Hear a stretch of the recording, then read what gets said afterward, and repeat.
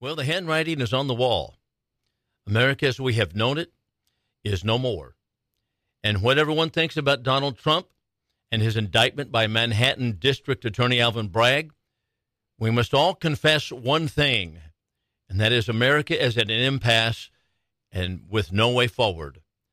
The left and the right, which does not necessarily equal Democrat and Republican, have become so far removed from one another. The best that we can hope for, in my opinion, is that we can go our separate ways peaceably. Regarding basic constitutional principles, for example, I want you to think about how far apart we are. Those on the right understand that our rights are given to us, bestowed by God. And the very purpose of the government is to protect those rights. And so when rights are trampled, they're trampling on God-given freedoms. And that's really the sole function of government, to protect what God gave us. On the other hand, the left pretends that there is no God. The fool has said in his heart, there is no God, Psalms 14:1. Only government force, therefore, remains to bestow rights, and individual rights may be bestowed, given, or may be removed at will, and that's exactly what takes place. And there is no reconciliation between these two particular points.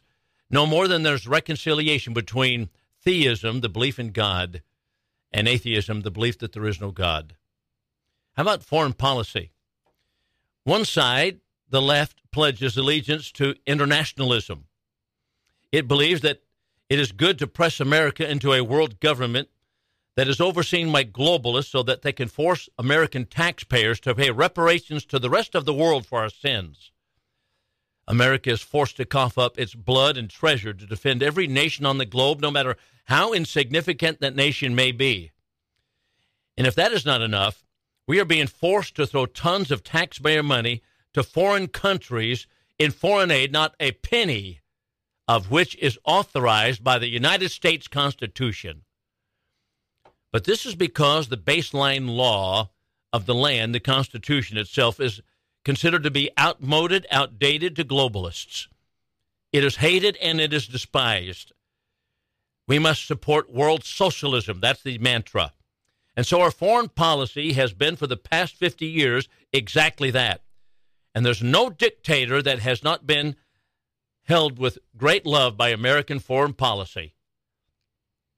Leftists cannot begin to understand George Washington's farewell advice that the United States must concentrate only on American interests. Now, this was no isolationism, but a strict avoidance of foreign entangling alliances while being friendly and open to commerce with all nations. To the left, that sage American advice given by the father of our country is railed upon as some kind of Hitlerian nationalism. How about domestic affairs? Is there any ground that is really seen to be where we can meet with reconciliation and peace? I don't think so. The God-ordained institution of marriage, for example, Genesis 2:24, God created man in his own image, Genesis 1:27, and he created man and woman, joined them together, Genesis 2:24. That forms the basis of our very Western culture. That's being relegated to a vacuous relic of history by the onslaught of homosexual rights. The left has popularly called for the eradication of the nuclear family.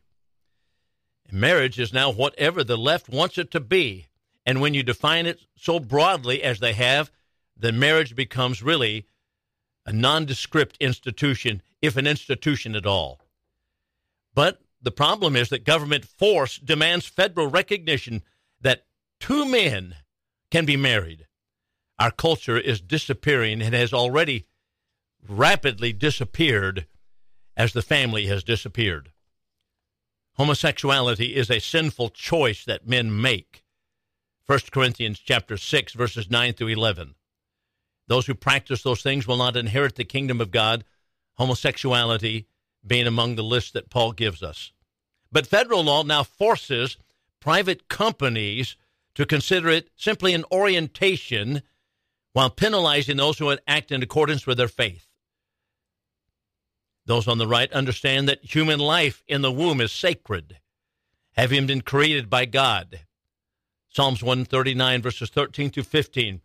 I am fearfully and wonderfully made, David writes. And he tells about God crafting him in his mother's womb. However, the left believes that life may be exterminated at will, and the federal government forces Christians to fund abortion mills. Is there any reconciliation between these particular poles? No, I say there is not. The right perceives that giving is free will offering by individuals who have purposed in their hearts. That's what giving is. Purpose in your own heart to give. That's 2 Corinthians chapter 9, verse 7. But the left votes for government force to remove money from private citizens and to apply them to their own pet-approved projects. And this insatiable beast called socialism is never satisfied. Being charitable with other people's monies makes the left feel good about themselves, and they harangue the rest of us.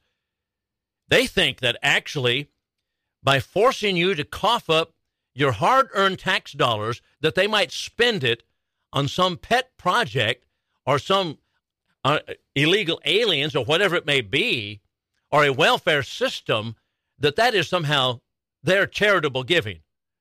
They do not understand what giving is.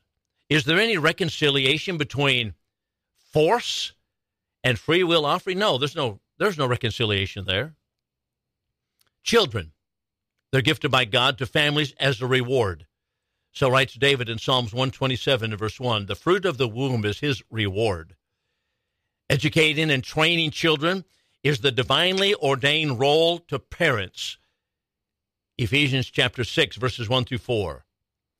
But the leftists of state-run education now openly declare, from Florida to California, that your children are wards of the state and they will be educated as they see fit. Force is used by the Department of Justice to prosecute parents who object to this hedonistic indoctrination of their own offspring.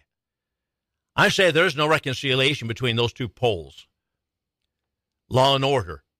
That's the God-assigned primary role of the government. Law and order. That's Romans chapter 13 and verses 1 through 5. And that includes capital punishment to deter lawlessness. And besides national defense, do you realize this is really the only force that God assigns to the state? Punishment of crime is essential. But our leftist state, however, has replaced punishment with rehabilitation and forces Americans to live with crime and mayhem on the streets as one district attorney after another releases prisoners with long rap sheets and felonies, and they go and create more chaos. I say there is no bringing us together on common ground there. The rule of law has evaporated.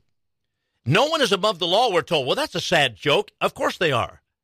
The ruling socialists have no prospects of indictment for crimes that have been committed and confessed, such as Hillary Clinton, such as James Comey and other individuals.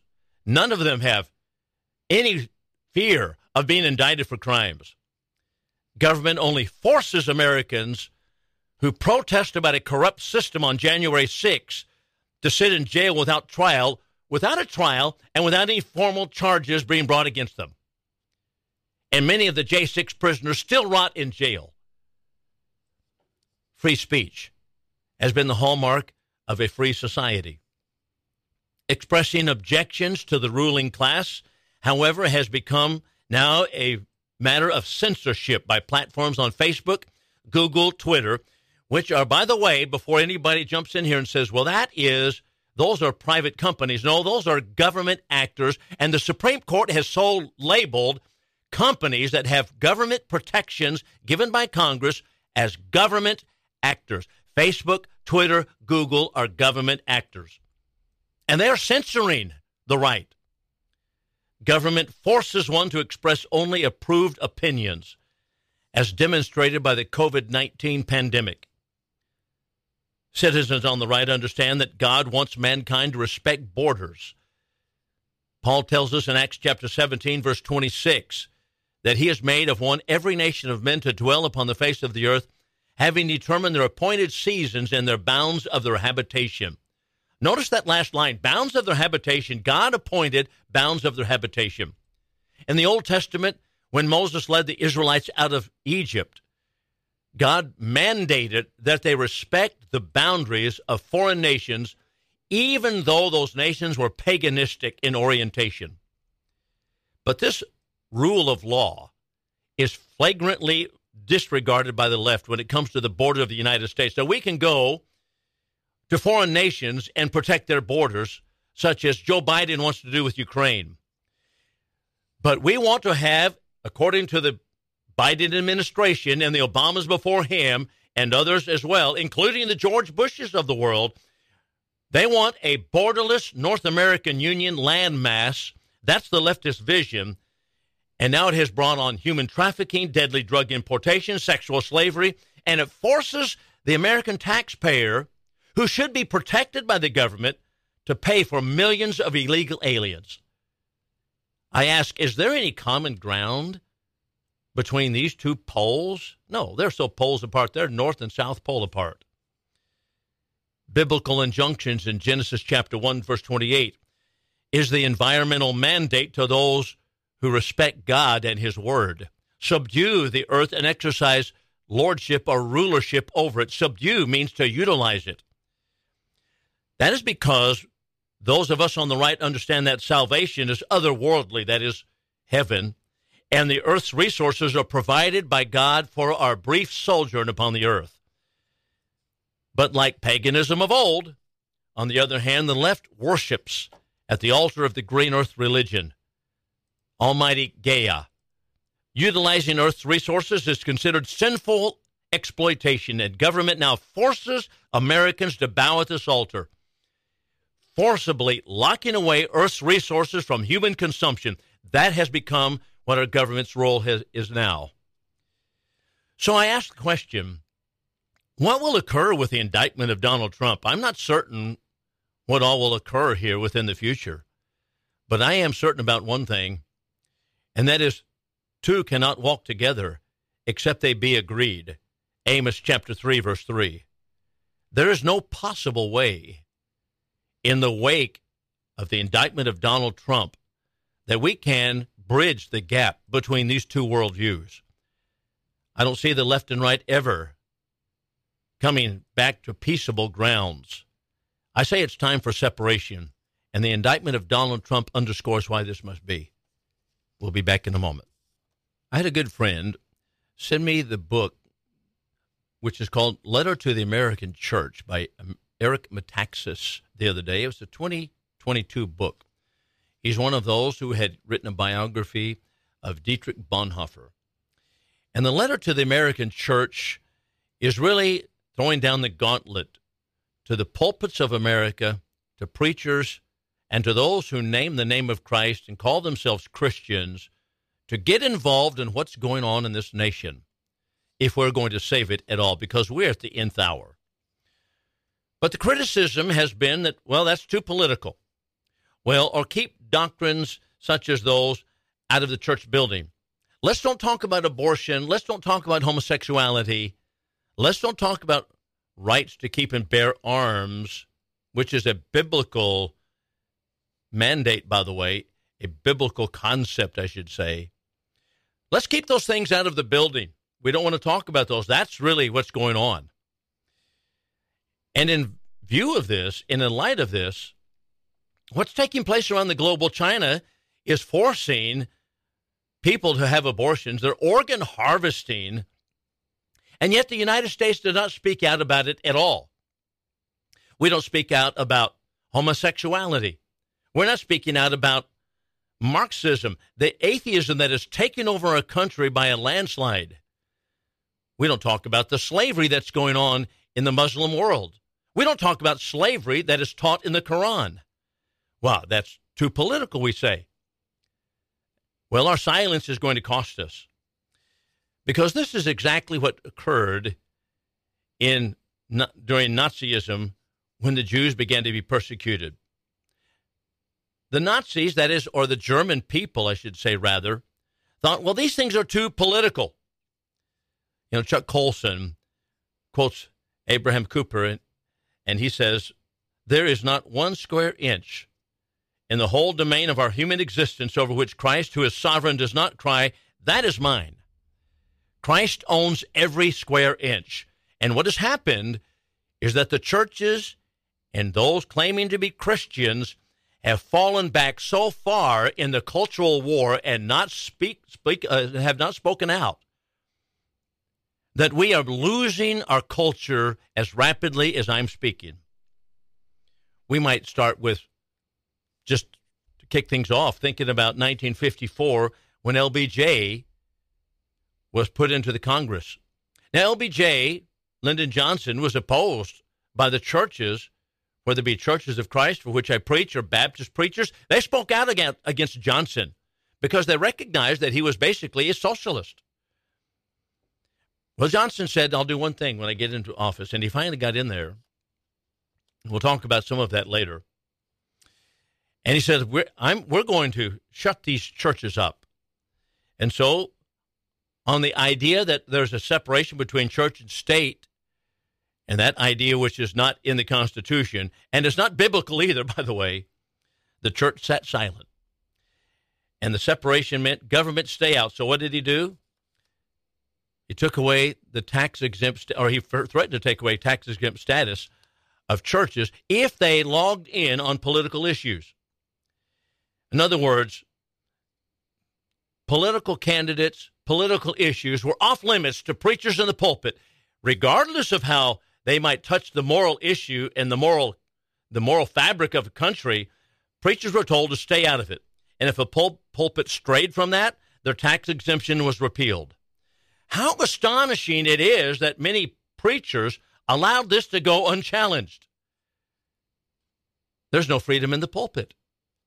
That's absolutely astonishing to me. But I'll tell you one thing, freedom to speak is, in my book, non-negotiable. And I'll speak out against Marxism because it is tap-rooted right into atheism. And that may go against the grain, but that's the way it is. Next came prayer being dismissed from schools under the lie of separation of church and state. And once again, churches sat silent. Separation meant, once again, by the way, separation of church and state, when Thomas Jefferson coined the phrase, meant government stay out. Government leave the churches alone. But no, prayer was taken out. Bible reading was taken out. Anything that had to do with a moral compass was removed. And church leaders today are just like those in Germany in the 1930s. They say, well, we've got to give equal time to error.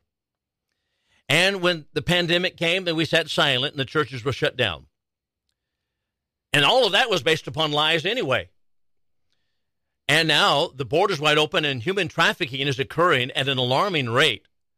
We have critical race theory, which is Marxist ideology taught in the universities and in the high schools, and yet preachers are silent. Leftists in church are political. The people that are on the left, they're political about it. How about transgender based upon atheism? How many preachers are preaching out or speaking out against this kind of nonsense? And how about the fact that the state wants to choose how your children are to learn? Now, in Berlin, Germany, there is what is called the Kaiser Wilhelm Memorial Church. Berliners called it the Hollow Tooth. It is only the remains of a once magnificent church. It has a huge tower, ornately decorated as all that stands of the old church. The bell tower is cracked and pitted, and one can still see the mosaic murals of the old Kaiser and his queen on the walls. It's a museum of sorts, reminding people of the horrors of World War II. The destruction of the church came, except for the one tall tower, by English bombs that were dropped by the RAF in November 1943. It was the Allies that were shattering Hitler's Nazi war machine.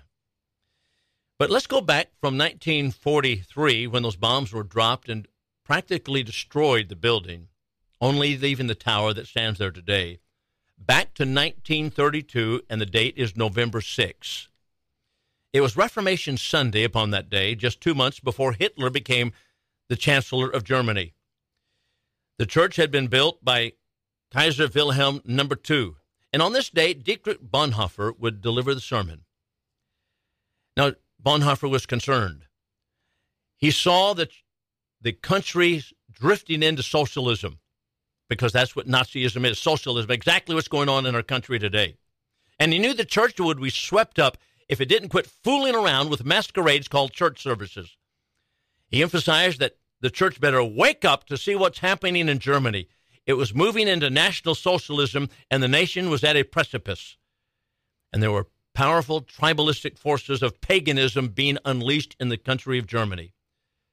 And as he talked about it and warned the congregation, they, as normally, they slept in their pews, they dozed off, they left the building, they acted as if they had always acted. They blithely went about their daily business, and Hitler moved into power within months. Now it's February 1933. We were in November 1932, now just 3 months later. Hitler's in power. Bonhoeffer's on the radio speaking a sermon. And somewhere in the middle of the broadcast, as he spoke about leadership and what true leadership should be, the broadcast was cut off, censored. I want you to think of Twitter, Facebook, censoring people. Bonhoeffer had just been canceled. Now, people thought they could go on as they always had, and all would be well. We'll get them in the next election, they thought. Christians looked the other way, but the clock was ticking. There were 18,000 preachers in the country of Germany in 1934. 18,000. Bonhoeffer knew that they needed to be decisive. We needed bold Christian leadership, and so they issued the Barmen, what was called the Barmen Declaration, which basically said that the German state must not co-opt the church, and the sanctity of the church must be kept free. But preachers in the pulpits were fearful. They were lackadaisical. They thought, well, this is too political. And 12,000 of them did not sign it. Only 3,000 signed the Barmen Declaration. 3,000 others signed a statement supporting Hitler. If the 12,000 would sign, we might have a chance, Bonhoeffer thought. But they could not read the signs of the times. They were too busy with their personal lives, too busy at the sports stadium, too busy doing what they wanted to do. 1935, the Nazis began arresting those 3,000 that had signed that declaration. 700 were arrested in one sweep. And by the time that the vast majority of those who called themselves Christians woke up, it was too late. The same thing is happening in America. The Marxist devilish philosophy has taken hold of our government, and it is you that they have in their target. Now, the point simply is this. Most people do not understand what is taking place in the country. They're not paying attention until it is too late. Bonhoeffer was hanged by the Nazis on April 9th, 1945, on the gallows at Flossenburg concentration camp, just before Germany surrendered. 1 month later, May 7th, 1945. You better pay attention to what's going on in our country. Back in a moment. I want to refer once again to the book by Eric Metaxas. It's just a fabulous book, Letter to the American Church. And in it, he speaks about what he calls, and what has been called by others, the spiral of silence. And we're going back to the same thing that we've been talking about. It's time for people to speak out, conservatives, and particularly the pulpits in this country, to speak out against the onslaught of Marxism in our nation. Elizabeth Null Newman was born in Berlin, 1916. At first, she was herself pro-Hitler. But then she became, of course, aware of what was taking place, and she pulled out of it. But she talks later on, as she looked back at the history of herself and Germany, she talked about what was called the spiral of silence. What's a spiral of silence? Well, it refers to the idea that when people fail to speak out, the price of speaking rises. And as the price to speak rises, still fewer people speak up, which further causes the price to rise, and so that fewer people yet will speak out until the whole country or the whole culture is absolutely silenced. That's exactly what occurred in Germany during the 1930s. There was a culture of silence, or a spiral of silence, and the nation itself was mute.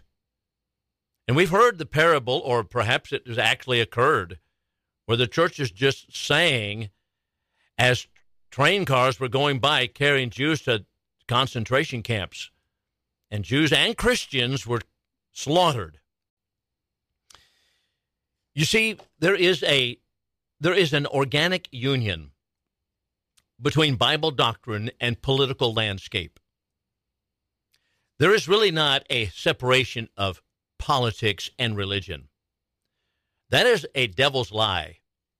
There is a world view, and the Bible gives us a world view. And the politics are simply the outworking of what our worldview now is. That's what has always occurred. And the very word culture has within it the word cult, which means in ancient times or olden times, before it has taken on negative connotations, the word cult, it simply meant religious presuppositions. You cannot find a culture that does not have some religious presupposition within it. You might not be able to find it at first. You might not be able to identify it, but cultures all have religious presuppositions. And whatever the religious presupposition is, whatever the doctrine is, whether it's biblical or Islamic or Quranic, or whether it be paganism itself, the outworking will be seen in the political landscape that occurs. And that's exactly what we're seeing in America. So looking at what's happening in America, what do you think the presuppositions are that are working behind the scenes? Well, we know what they are. We have been called a Christian country, and by the way, our founding fathers, with one voice, said that this was absolutely the case. It doesn't matter which founding father you look at. They all basically said the same thing. A Christian nation. They did not mean that we were to have a nation in the sense of the Old Testament kingdom, in which there was God's law ruling in the sense of a king ruling. No, that wasn't what they had in mind. They had in mind simply the principles of Christianity crafted the laws of this nation.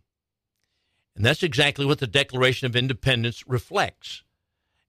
That is, Christianity, biblical doctrine, is reflected in the Declaration of Independence. But if you look around now, you're not thinking that at all.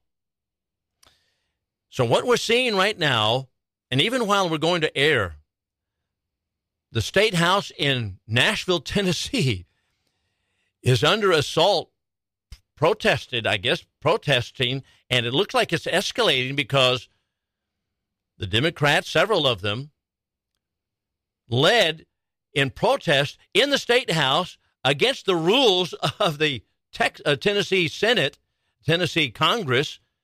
They used bullhorns in the middle of the State House, in spite of the fact that they were told to cease and desist, but they nevertheless led these riotous people into the courthouse. Here's the question for you.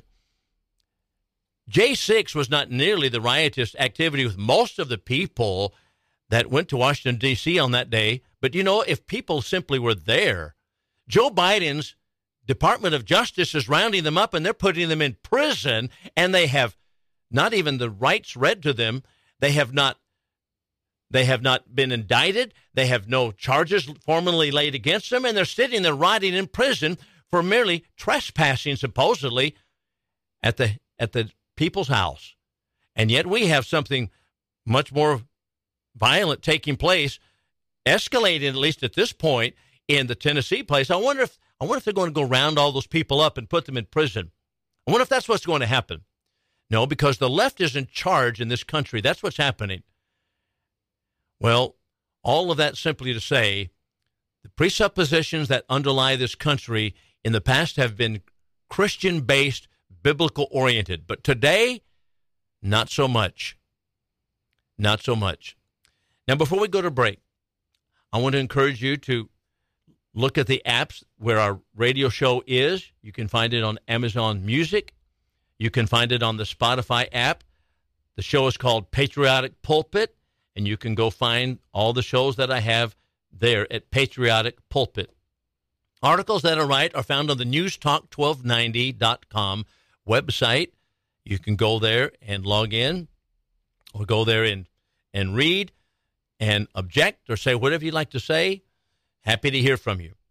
So those are the avenues that I'm operating with. We also have a website, American Liberty with Bill Lockwood, and you can go there and you can see articles we published in the past. You might donate if you wish to the program. I also preach in the pulpits of the Churches of Christ, and I'm at Iowa Park Church of Christ, right outside of Wichita Falls, and the website is iowaparkcoc.org, iowaparkcoc.org, and you can go and hear any sermon that I've preached for the last, I don't know how many years we've been doing it, but many years, articles that I write, church bulletin, and materials that I publish. So you can follow me in any of those and listen to what I have to say, listen to what the Bible says when I mention the Bible and speak about the Bible, and you can go there as well. So I hope you go to those to support the program. We'll be back in just a moment. One of the things that is so important that we have intact in this nation, if we're going to survive as a nation at all, is the integrity of the election system.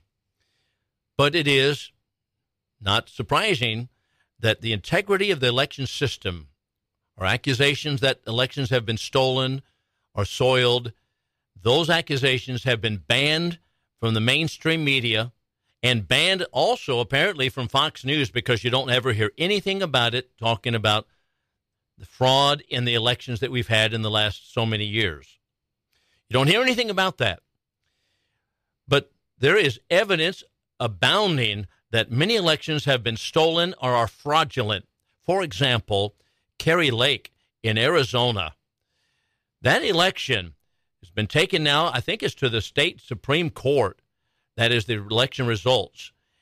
But the neocons in charge, Republican neocons in charge of the election, they claim that there's nothing been done wrong, even though there's been so much that was wrong on the election day, and we've talked about that over and over again in the past. But you can follow Kari Lake, and I hope you support her. Even right now in Arizona, she takes it to the Supreme Court.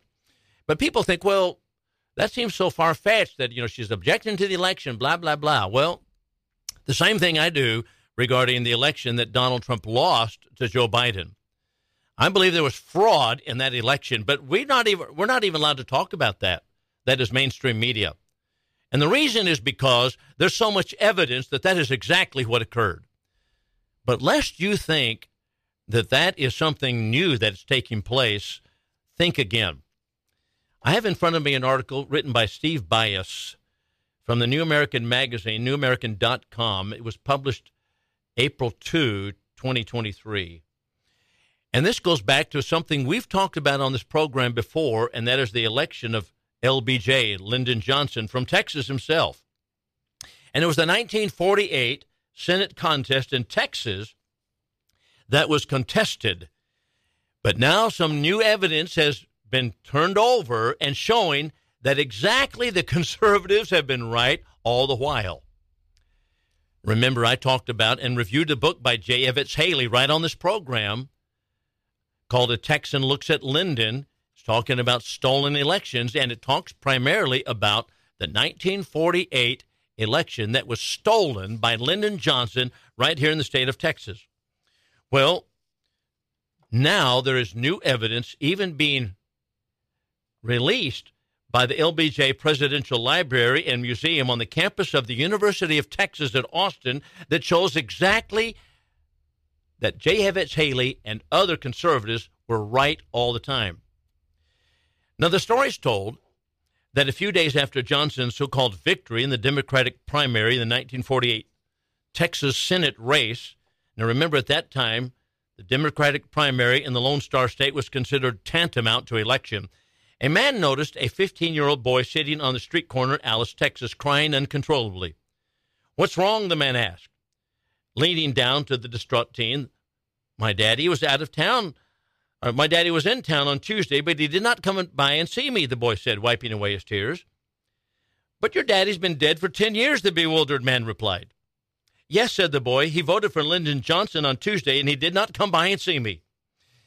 Well, that little story simply illustrates what was suspected for years and has now been confirmed that Lyndon Johnson stole the 1948 election for Senate in the state of Texas, which put him on the path to the post of Senate Majority Leader, followed by later the office of Vice President, and finally, upon the assassination of President John Kennedy in 1963, it led him to the White House. And we have the welfare system put on steroids in 1963 and 64.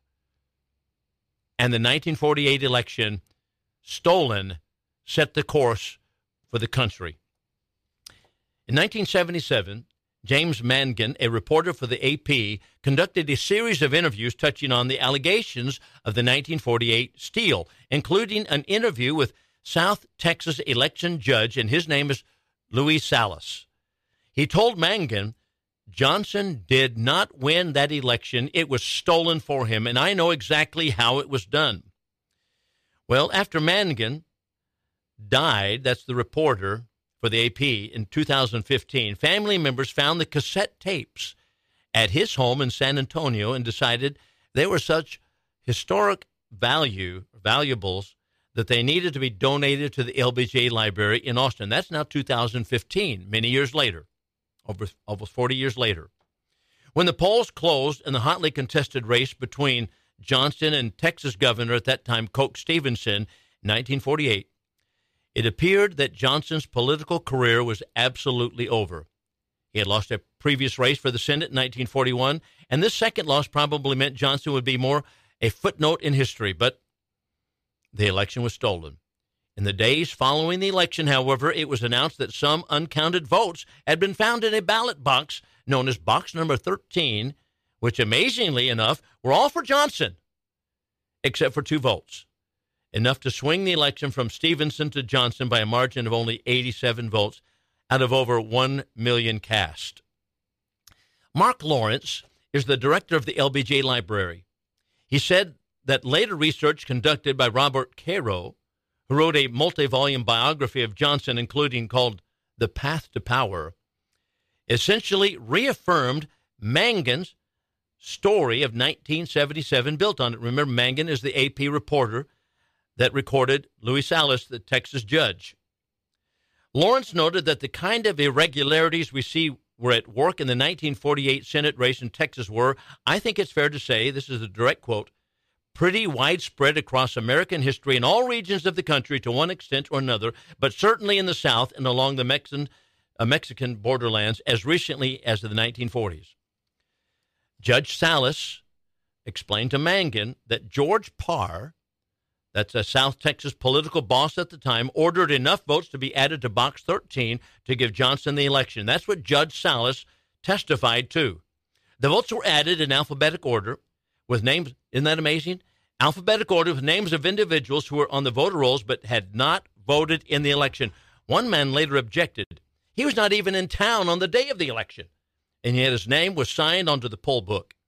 Incredibly, all the names were in similar handwriting and closed those of some individuals who are no longer living. Sound familiar?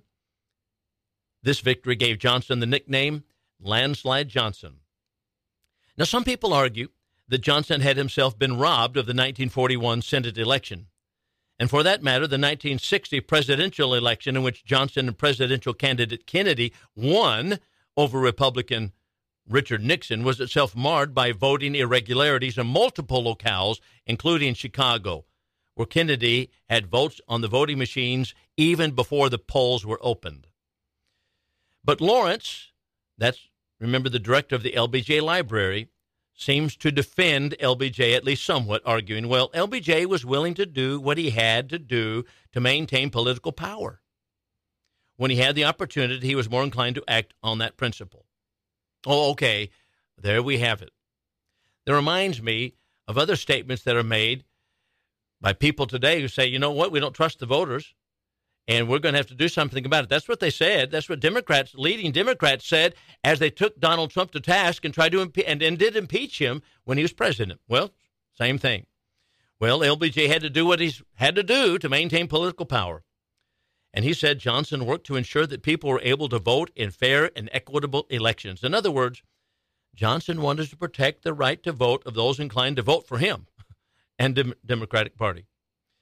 So while Mangan's 1977 interviews and Carroll's research were important, the truth is that other people had done extensive research about the stolen 1948 election even earlier.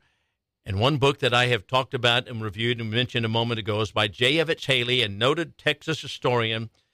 He published a scathing attack on the 1964 presidential campaign. A Texan Looks at Lyndon, a study in illegitimate power. But just like what's happening today, his work was ignored by mainstream media. Others documented also the steal, including Victor Lasky in his 1977 book. It didn't start with Watergate. Now, it should be noted that Democrats dismissed allegations of vote fraud, both 1948 Senate race in Texas and the Democratic victory in 1960 presidential contest. And it was almost 3 decades before the denials of the Johnson Senate steal ceased with the Mangan interviews. But the damage had been done. And isn't it interesting that any concern about potential vote fraud cases in recent years always seemed to favor the Democrats, such as Al Franken's disputed win over Republican incumbent Senator Norm Coleman in Minnesota, and all the irregularities that helped Democrat Joe Biden win over Donald Trump in 2016, including the fact that more people voted for Joe Biden than voted for Barack Obama. Who can believe it? Ridiculous. And many other such contests. And everybody who questions it are called conspiracy theorists. No, the reality on the ground is that vote fraud is taking place. And if we don't get our elections under control and have some integrity coming back to them, then we will indeed lose this country forever.